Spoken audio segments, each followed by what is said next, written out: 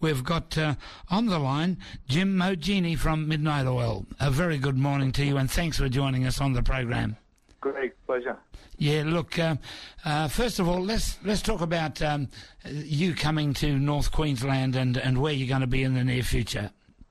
Well, we've got our band, the Family Dog, Jim Monginie, the Family Dog, and we're coming up and playing at the Tanks on Saturday night. And we meant to come up there last year as part of the Summer of the Dog tour, which took in a lot of the East Coast and a bit of Melbourne and things. But we kind of didn't really get to it. You probably guys get this sort of explanation all the time, but we decided just that we'd make good and we come up and do it, So this is the weekend, so it'll be great. And it'd be good to go and play up there at the Tanks. I played there a couple of times before with the Surf Band The Break and with Midnight Oil a couple of years ago. So, yeah, I know the venue really well. It's a beautiful place. Very intimate. I saw Gurumul played there, and it was quite an extraordinary event. But it just seems to have a presence of its own. That particular Tanks. Yeah, it's a tank. I mean, where else can you play in the tank?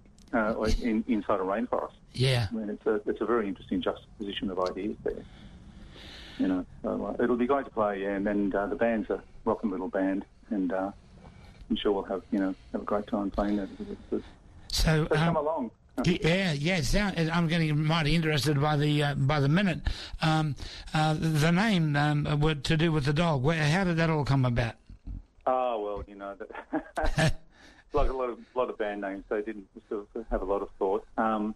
But the Family Dog. I mean, I suppose it's my mother had a dog called Ellie, a Labrador, and it was always around, in the time when the band was formed, which was actually about around about 2006 that we first formed the band.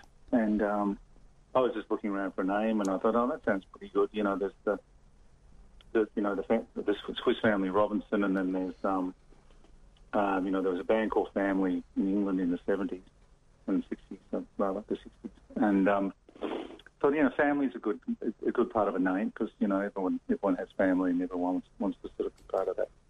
Or it can be difficult at times, as we all know, but it can be great too. And it is sort of what you end up with at the end of your life is family. And so and the dog bit was just it could have sounded a bit like a cult. It was Jim Monginie and the Family, so it's the Jim Monginie Family Dog.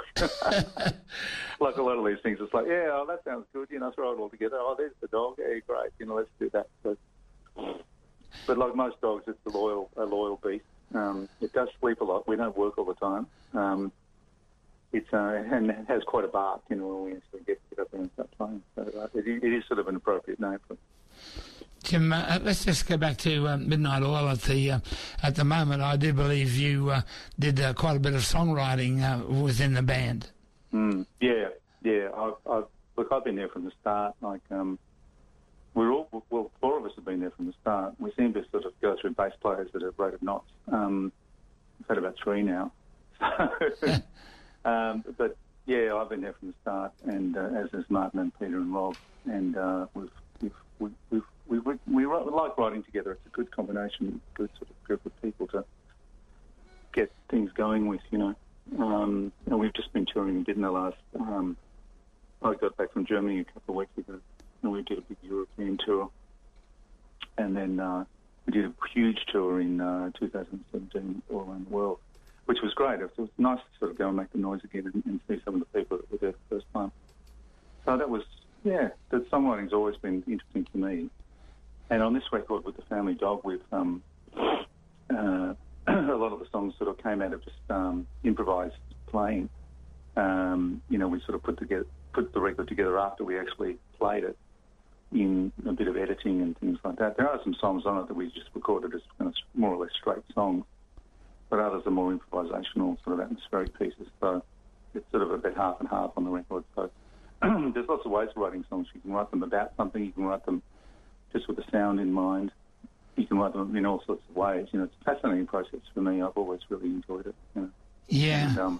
And always sort of studied it in a sort of probably casual way, listening to the radio, and you're just going, this song's really good. I wonder what makes it work. And you can kind of listen to it and dissect it and bring it apart and learn from it. You know, so it's an ongoing sort of learning process. I think, you know, so, like anything in life. I think.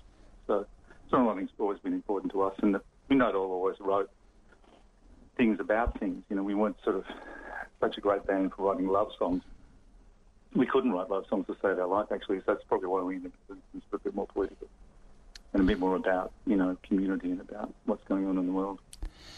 Some of those songs became anthems, you know, they become pivotal at a very important time in Australia's growing up, you could say.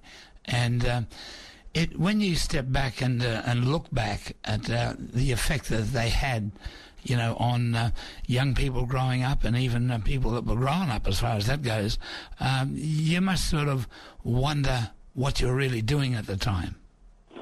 Yeah, that's a lovely thing to say. I mean, we sort of thought about, I think the band had a good sort of, what do you call it, like a feeling for what was going on in the world, maybe before even other people started to become aware of it. And so we kind of didn't really lead the charge. I mean, I think we were part of a whole movement. I mean, I think people that, when you look at a lot of the blackfella bands, you've got Warumpi Band, you've got,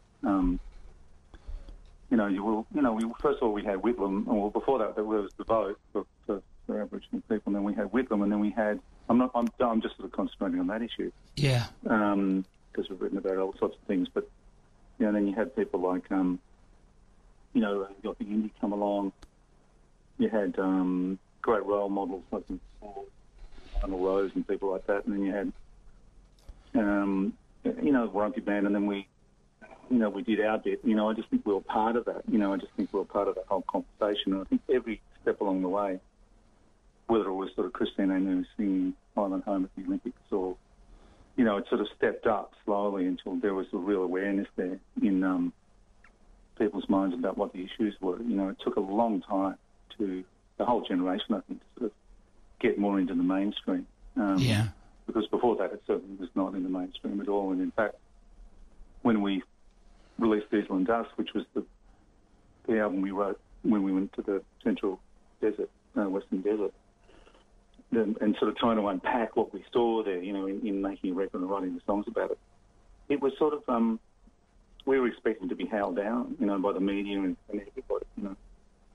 And we were to a certain extent, just singing about this, like white fellas especially singing about it, you know, that sort of thing. But as soon as we went overseas, places like France and Germany, and they got it straight away. You know? They got the imagery, they got the sort of poetry of it, and the sound of it, you know. So we had to sort of go away in a way to sort of be, for it to sort of come back here and sort of be greeted as sort of local heroes in a way for making it overseas. But it was a funny thing, you know. We were part of a lot of things. We did the thing at the Olympics with sorry suits and, you know, getting up there in front of John Howard and sticking it up John Howard. But it felt good to do it, you know, and I think it was just the right thing to do. So, you know, I don't sort of rest on my laurels and sort of think, oh, wow, you know, that was amazing what we did, but because I think we're still doing it in a strange sort of way. But I just think it's something that we did, and it just happened along the way that people sort of got it, you know, and now, of course, as time goes on and hindsight becomes more clearer, you know, what happened. Yeah. People can sort of see it for what it is, I think, a bit more now. You know? Well, you could say the country is hungry for another Diesel and Dust. Yeah, well, it could be, you know, it could be. Yeah, and there's such a great sort of, you know, rise in Aboriginal artists and music that are coming through, you know, First Nation stuff, you know, that's really beautiful. In Gurumul, you mentioned him, but, you know, there's all of the rappers and the Briggses and the, you know, the Emma Donovans and the whole thing. You know, there's so many great people out there now doing it, and it is becoming more, you know, part of the scene, which is great, you know. But I think that, you know, the whole thing about Midnight Oil is that we talked about these things back in the start, and then the same things are kind of still happening, you know. Yeah. On one hand as well, the way that all the problems are sort of basically, some have been resolved, but most of them are still there. In some of the communities and the way the government sort of deals with everything and uses it as a political football. debate of the opposition or whatever. It's like a kind of an ongoing dialogue. I think, the whole thing of protest music and music that has a lot to do with change is ongoing. Yeah. People say, rock is dead. People say that, folk is dead. But I think good songwriting and good tunes and tunes that are about something that means something to people, it's never going to go away. Oh yeah, they'll go on for eternity. That is for sure. When it comes to music, have you got a favourite track of your own that you've written and recorded at some point? Yeah, well, I think there's a song on this record called Blind Devotion, which is about people who follow blindly. It could be religion, it could be dogma, it could be anything, and they just do it without question, without even asking the important questions about what could happen out of it. So that song is on the Family Dog record, Park Overture. It's quite a, it's the leading track, and it's quite strident. It's got lots of guitars, and it's a pretty wild kind of track. It's sort of like there's quite a lot of quotes out of the Bhagavad Gita, which is that holy Hindu text. We just lifted a few lines out of it, really, and just sort of didn't there's no judgment in the track about people who do follow things blind. There's no judgment about it. I think that's... Yeah. Fair enough. The world's full of folk singers that are pointing the finger, playing G for 20 minutes, and diatribe. But I think you have to somehow have poetry and sort of ambiguity, and also, some kind of sense of musicality in songs, and not necessarily, strident polemic. Yeah. I think that's what the Oils were good at. You could kind of do songs that were melodic, and people could sing them and dance to them, and then before they even realised what they were singing and dancing. Yeah, good one. So that was the Trojan horse of political music, is that, if the music can get you in, the message can get through the city walls, Yeah, so true. That's sort of part of the trick, I think. Is there a new Oils album on the way? Yeah, I think so, yeah. Oh, mate, yeah, maybe, it's an organic process with us. We don't ever kind of sit down and know, okay, we're going to go and write an album now and it'll be out in 20 minutes, Yeah. There's none of that, it's much more, what do you got? That sounds pretty good. Why don't we just mess around with that? So, the things that are happening, I sort of don't really want to talk about it because I might jinx it, Yeah, just leave it as it is, yeah. But there's something out there, we've got, as long as we've got something to say and something to play, we'll be right, Yeah.